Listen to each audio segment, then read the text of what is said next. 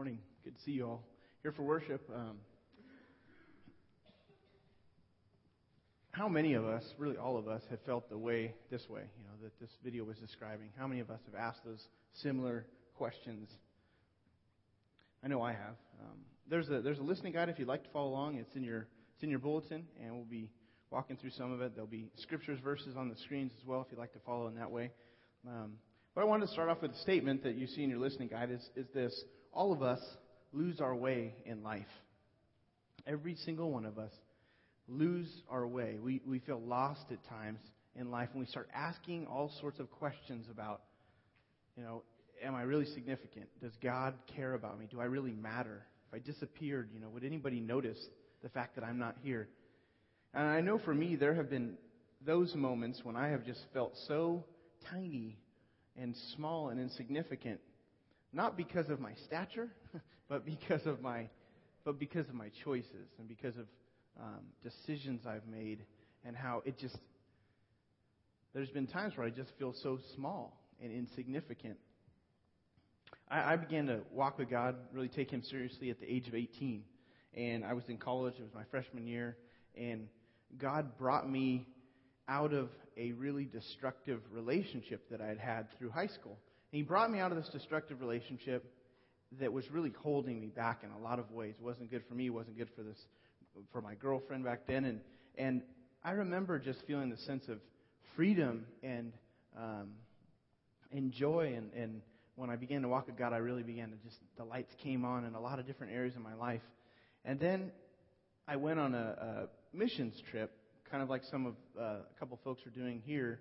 I went on a missions trip, spent a month in another country, and was serving God in another country. And I was kind of on this high, and in the sense, a spiritual high, like just enjoying what God was doing in my life and enjoying the opportunity to share it with others.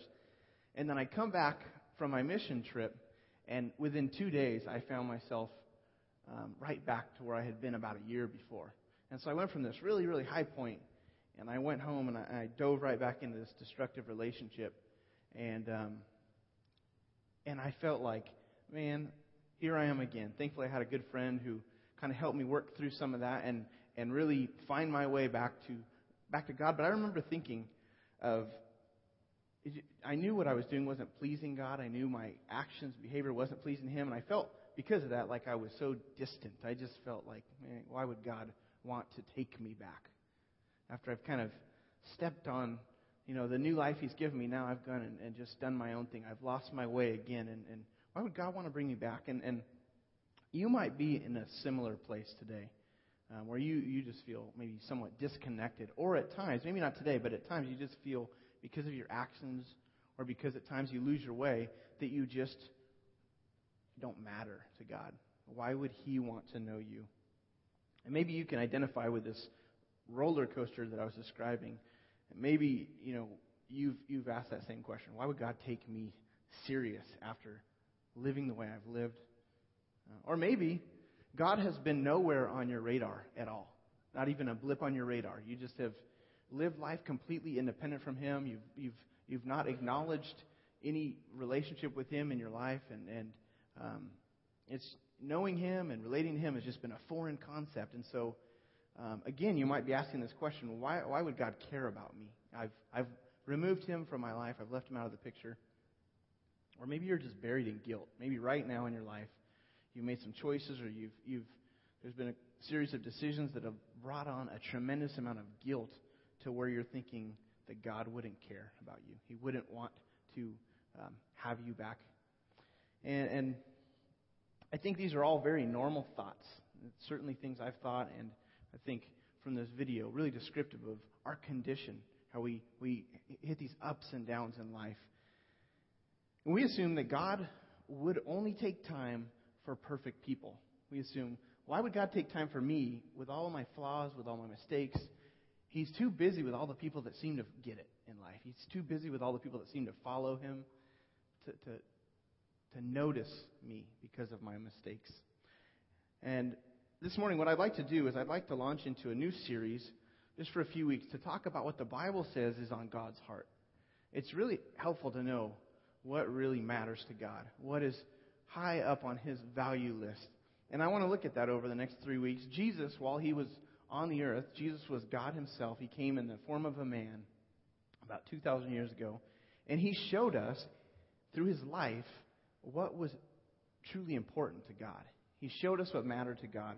And what I'd like to do this morning is share with you a passage of Scripture from Luke chapter 15. Luke is in the New Testament, the second part of the Bible.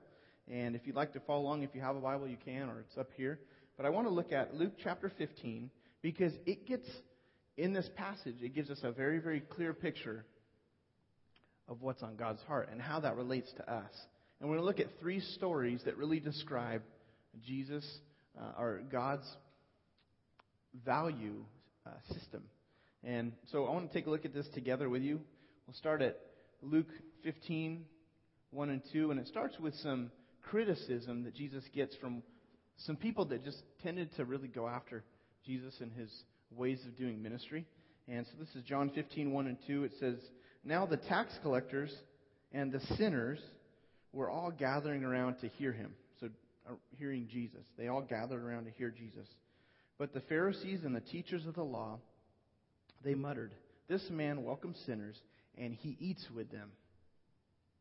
It's really interesting. What you see in the Bible is you see Jesus was like a people magnet. And people nothing like Jesus really liked Jesus.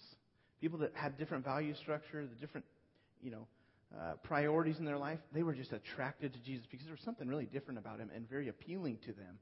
And his critics, there were some religious critics here that you see in this verse. This group called the Pharisees and the teachers of the law. These were the real strict conservative religious leaders of that day. They could not see how Jesus could associate with sinful people, with people who had lost their way in life, who, like us, don't have it all together. So there was these people that had lifted themselves up, and they started criticizing Jesus for hanging out with people who didn't have, a relationship with God. He describes, or in this passage you see there's tax collectors, that they enjoyed time with Jesus. The tax collectors were despised by most of their own people. They were Jewish people who worked for the Roman government, and so they were despised because they were taking their money, their own people's money, and they were working for a government that oppressed their own people. And so they weren't real popular, the tax collectors, but they really enjoyed spending time with Jesus. They had banquets and parties, and we looked at this a few weeks back. And then there's another group that the verse says that sinners were spending time. This is just people who were far from God. They were not people who were a church-going bunch, but they enjoyed time with Jesus. And so his critics, they just started murmuring, and at different points in my life, I could kind of identify with both groups. There's been times when I feel like I've been distant from God, and I want to be in his presence. I'd like to spend time with him. Even though I've got mistakes, and even though I lose my way in life, I can identify with the tax collectors and the sinners, and that there's just times when I've been desperately wanting to reconnect. And then on the other hand, I can also identify with these religious critics because you look at our world and you look at the depravity of our society and just the things that go on in this world, and you wonder, how could God love this world? The Bible says God loves the world, or he so loved the world that he sent his son. You think, man, of all that we've done in this world to remove God and just to take him out of the picture, it's easy to see where these critics are coming from in one sense. But Jesus, what he does through this verse is he answers all the questions of the critics. He answers the questions from the video we looked at in 3 short stories. And he clues us into what's really on his heart. And it might surprise you. So Luke 15, verse 3 through 7 is the first story. He tells, and it's a parable, which is a short story. And here's what it says. It says, "Then Jesus told them this parable." This is how he answers their criticism. He tells them this parable. "Suppose one of you has 100 sheep and loses one of them. Does he not leave the 99 in the open country and go after the lost sheep until he finds it? And then when he finds it, he joyfully puts it on his shoulders and he goes home. Then he calls his friends and his neighbors together and says, 'Rejoice with me, for I have found my lost sheep.' Then he says, 'I tell you, in the same way, there will be more rejoicing in heaven over one sinner who repents than over 99 righteous persons who do not need to repent.'" So he tells this story. He casts this story alongside real life, and he says, "Here, let me relate this to something that you're familiar with." This was a farmer, rancher society. They were familiar with sheep and cattle and livestock. That's That's how they survived, made their living. And so this was common for them to hear about. But for us, it's kind of a foreign concept to hear about losing a sheep. There might be a rancher in the crowd, maybe one or two. But I've never been up I've been up close to a sheep, but I've never owned any sheep. But just picture yourself losing something of real value. This had tremendous value. This is how they made their living. So imagine losing something that was really important to you. And the scripture says that the shepherd, in the story, saying the shepherd, wouldn't he just leave the 99 and go after the single sheep that had lost their way and escaped? Because that sheep was now in real danger. On its own, sheep are just susceptible to real attack. Wolves, wild beasts. And so that's why they stayed in packs. That's why there was a shepherd who had a staff. He could, beat back things with his staff if he needed to. But these sheep are his property and his responsibility. It really mattered to him. I guess I was reading that birds would often try to, when the sheep were together, they would often try to come and dive bomb the sheep, in a sense, trying to peck out their eyes. Because what would happen is if, you take out a sheep's eyes, now he's no longer going to be able to see his way, and he's going to eventually lose his way away from the sheep flock or whatever. We're talking about terms here that I'm not quite used to using, But you might think, why would he bother with that single sheep? Why leave the 99 out in the open, in the wilderness, and then go after this single sheep? Why is Jesus making this comparison? Because it seems like it's that sheep's problem for wandering off. And it's interesting. In this passage, you just see the shepherd. All of a sudden, he loses something, and he drops everything, and he goes and finds it and recovers it. And then you get verses 5 and 6. It says, once he's found it, he pulls his friends together. He throws his party. He's rejoicing. He carries this lost sheep home. But it's a source of tremendous celebration when he finds what had been lost. And again, it just sounds a little overboard. Why go after the single sheep? And the reason is because Jesus is trying to communicate what has value. He's comparing it to real life. It's not just enough for God to create us and to make us in His image and put inside of our hearts a desire to know Him. It's not just enough for Him to make us all and leave us the way we are, but He actually wants to call us into a real relationship with Him. He actually wants to relate personally, individually to us. And so He's making a comparison here. When we wander off, when we lose our way in life, God is willing to go after us, to seek us out, to draw us back to Him. And this is very much like us. There's a verse here, Psalm 119, verses 176, kind of echoes this story. He says, the writer of the psalm says, I have strayed like a lost sheep. Seek your servant, for I have not forgotten your commands. When we escape, when we walk away from God, we need God to draw us back to Him. That's not something usually that we can just muster up strength to pursue a relationship with God. But what you see in the Bible is that God has this pattern of rescuing, of going after us, of pursuing us and drawing us back to Him. He's created us to know Him and to relate to Him. And so in our lives, He creates circumstances. He introduces us to people who know God. And He's using those things to try to draw us, to pull us back into a relationship with Him. God's heart is for those who don't know Him. God's heart is for those who have lost their way in life. And if you've come to the point of deciding you want to follow Christ, then you remember what it was like before you knew Him, and you asked all sorts of questions. If God really cared, if He really mattered, well, God's heart is for us. And it's neat. This story, has this. It has this line in verse 7. There's more rejoicing in heaven over one sinner who repents than over 99 righteous persons who do not need to repent. I've been thinking about this verse all week, just trying to get my mind around it. I don't know how many people are in here, but if all of us in this room were walking with God and we're living our lives in a way that's pleasing, and we're growing, that really pleases God. I mean, there's no doubt that brings glory to God. He's pleased with that. But the Scripture says that when God moves someone's heart and draws them back to Him, that creates more rejoicing in heaven. As there's more celebration that goes on for just the one person who turns towards God than there would be for 99 people who are on track with God and walking with Him. That pleases God, but there's a higher value for those that would find their way back to God. And you're going to see this in this storyline or in the next two stories. Let's look at the next set of verses. This is verses 8 through 10. Gives a really similar story. He says, "Or suppose a woman has 10 silver coins and then loses one. Does she not light a lamp, sweep the house, and search carefully until she finds it? And when she finds it, she calls her friends and her neighbors together, and she says, 'Rejoice with me, for I have found my lost coin.' And in the same way, I tell you, there's rejoicing in the presence of the angels of God over one sinner who repents." So it's a very similar story. But in each of these stories, the relative value of the lost items increase. Okay, so it moved from 1 out of 100, just 1 out of a bunch, to now 1 out of 10.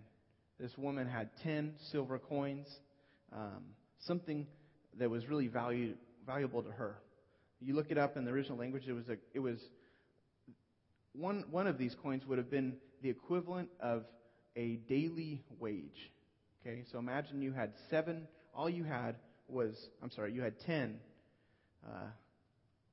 days worth of money, okay, that you'd worked for, and then you lose one of your day's wages. And in her, it was in this one coin, and so this had tremendous value for the woman. If she had 100 days of wages and lost one day, that's not as high of a value. But here, 10% of what she owned had been lost. And Jesus may be referring to what's known as a dowry. A dowry was what a woman who'd been married was rightfully hers. If the marriage didn't work out and was dissolved, then she could take her dowry with her. And so this might have been all she had. It's a story. He's telling a story, but tremendous value. Okay, tremendous value for her. And so Jesus says she uses all her resources, everything available to her, to find that lost coin because of the value. She lights a lamp, she sweeps the floor, and then she carefully searches. And I looked at these words, and you can just imagine this lady down on her knees, looking through the cracks of the stone floor, and just trying to find this coin. She's sweeping, she's trying to listen. Do I hear any sound? It's that important to her that she would carefully search. This word basically means that you're careful in the sense of you're waiting. You're waiting until you're not going to do anything else until you find what you're looking for. It's that careful. So she drops everything. I lose things frequently, but sometimes when I misplace things, like baby wipes, that's important, Sunglasses, I recently lost some sunglasses, or keys. And my wife will say, "Hey, can you go get the baby wipes? They're in Gabe's bedroom," or one of my sons, they're in the bedroom. So I'll go look, and I'm just, "Nope, not here." I go back to her. Couldn't find it. "Are you sure you looked really hard?" "I looked, honey. It's never fail." She'll walk straight in. She'll find the baby wipes. "Here you go." And I don't know if this is just a guy's struggle. Anybody else identify? It's hard for us, for some reason, to focus on the details of what gets lost. But I think in this story, maybe that's why Jesus shares that it's a woman who took the time to really carefully look for it, because this seems more characteristic of women, to go and really, with a fine tooth, just really looking. But she doesn't stop hunting until this coin is found. And what we see again is we see a picture of just how valuable people are to God. He doesn't just write us off when we get lost. He doesn't write us off because we choose to go our own way in life. But Scripture says He'll go looking for us. He'll pursue a relationship with us, even when we're not even interested in Him. Even when He's nowhere on our radar, God will go after you. That's an amazing thing, to know that the God who created everything cares about us. that He would take the time for us. And then again in verse 10, same thing happens. She calls all her neighbors, and it creates this great, exciting celebration. He compares it to what happens in heaven. He says this great celebration breaks out every time someone turns back to God and God recovers someone. And really in the verse you see that there's this cosmic, there's this war going on in the spiritual realm, that God's angels even rejoice when we follow Him. And then there's also God's enemies that are trying to keep us from following Him. So when somebody decides to turn, it creates this great celebration. We hold baptisms as a church. Scott mentioned that we've got one coming up. And as a church, we use our baptisms as an opportunity to do this. We celebrate, we rejoice over the fact that people are turning their lives to Jesus Christ, and they're surrendering to Him. They're saying, I want to let you lead my life. I've been running the show, but I give you control of my life. And at our baptisms, what we do is a picture of somebody whose life is being handed over to God and done away with. The old life goes under the water, and it's a picture of God dealing with, nailing to the cross our old lives, our sinful ways of living, and raising us up. And it's a picture of what He's going to do in our life, creating a new life in us, giving us the promise of our future in heaven. But that's what our baptisms are. They're a great opportunity to celebrate and to rejoice.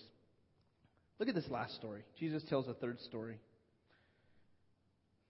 Jesus continued, and there was a man who had 2 sons. It says, the younger one said to his father, Father, give me my share of the estate. And so he divided his property between them. Again, in this story that we're going to look at, the value is increased even more. It goes from 1 to 100 is lost, 1 out of 10 is lost, and now 1 out of 2 gets lost. And we can identify more, I think, with this story because we're people. We're not sheep. We're not money. We're people. And so we get a clear picture of a father who's got 2 sons. One of them decides he wants to go his own way in life. He does something that was kind of unheard of. It was unheard of in ancient times for a son to go and ask for their father's inheritance, or for their inheritance early, because essentially what he was saying is, Father, I wish you were already dead. Because you don't get your inheritance until your father passes away. And so he's basically saying, I wish you were already at that point, because I'd really like to enjoy my inheritance now. So it's really insulting what he's doing here. And he goes and says, not long after that, the younger son got together all he had, and he set off for a distant country, and there he squandered his wealth in wild living. And after he had spent everything, there was a severe famine in that whole country, and he began to be in need. This is a pretty common scenario. We get what we want in life, and we choose our plans, and then we blow through our resources pretty quickly. And then we find ourselves empty. I've been through this cycle before, and maybe you've been there too, where you just, you've got your plans, and then you're right back at square one after you blow through your resources. And that's what happens in this story. It says, verse 15, so he went and he hired himself out to a citizen of that country who sent him to his fields to feed pigs. He longed to fill his stomach with the pods that the pigs were eating, but no one gave him anything. And when he had come to his senses, he said, how many of my father's hired men have food to spare, and here I am starving to death? He said, I will set out and go back to my father and say to him, Father, I've sinned against heaven and against you. I'm no longer worthy to be called your son. Make me like one of your hired men. And so it says he got up and he went off to his father. The story is really interesting. He's working for a man who he starts feeding the man's pigs. This was the lowest possible job in the Jewish society, because to eat pork, Jews, that's off limits for a Jewish person. And so to go and to feed swine, pigs, and then to be desiring the food that they eat because you're not even getting enough food, you could just see how low this person went. He went down to the bottom. And then it says he came to his senses. He realized, what am I doing? My father's servants had food to spare, and here I am starving. But because of his actions, this is what I want to clue in on, verses 18 and 19.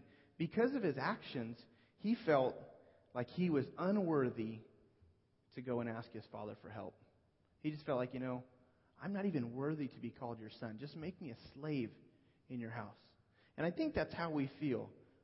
I think when we walk away from God, or when if you've never even had God on your radar, you just feel like, I'm not even worthy for God to pursue me. Why would God do that after the way I've treated him, after the way I've responded to him? And that's what you see in the story, is he just doesn't feel like his father would take him back. He feel like he'd been disqualified. But then you get this picture in verses 20 through 24, and this is a picture of God.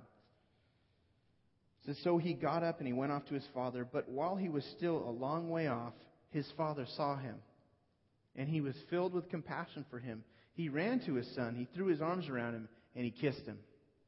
And the son said to him, and he starts off into his speech, Father, I've sinned against heaven, I've sinned against you, and I'm no longer worthy to be called your son. And it's like the father interrupts him and just says, the father said to his servant, quick, bring the best robe. Put it on him. Put a ring on his finger and sandals on his feet. Bring the fattened calf and kill it. Let's have a feast and celebrate. For this son of mine was dead, and he's alive again. He was lost, and he's found. So they began to celebrate. You know what this is? It just shows us again how God pursues. This is what's on God's heart. People are so valuable that he cares about us as individuals. He doesn't look at us and say, that's my people that I've created, and he deals with us individually. He knows our name. He knows your name. And I just love this picture. He loves us so much that he goes to great lengths to reach out to us, to reconnect with us. The picture of the story is, the father is waiting on the porch in a sense, and he sees his son from a distance, and he runs to his son. And that's really what God does in our life, is he's doing things to draw us back to him. He's pursuing us. He's taking the initiative in our lives to get our attention, to bring us back to him. All because of his love. Look at Romans 5:6-8. It says this. It says, when we were utterly helpless, Christ came at just the right time, and he died for us sinners. Now, most people would not be willing to die for an upright person, though someone might perhaps be willing to die for a person who is especially good. But God showed his great love for us by sending Christ to die for us while we were still sinners. So it's because of his love, because he loves us, that God pursues each one of us as individuals.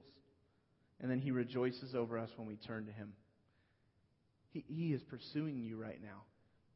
God is always working to draw us into a relationship with him. Sometimes we're just not listening. Sometimes we're intent on going our own way in life, and we fail to yield to what he's doing. But God is pursuing us. And maybe you've planned your speech out, and you're thinking, I need to make my life better before God could come in.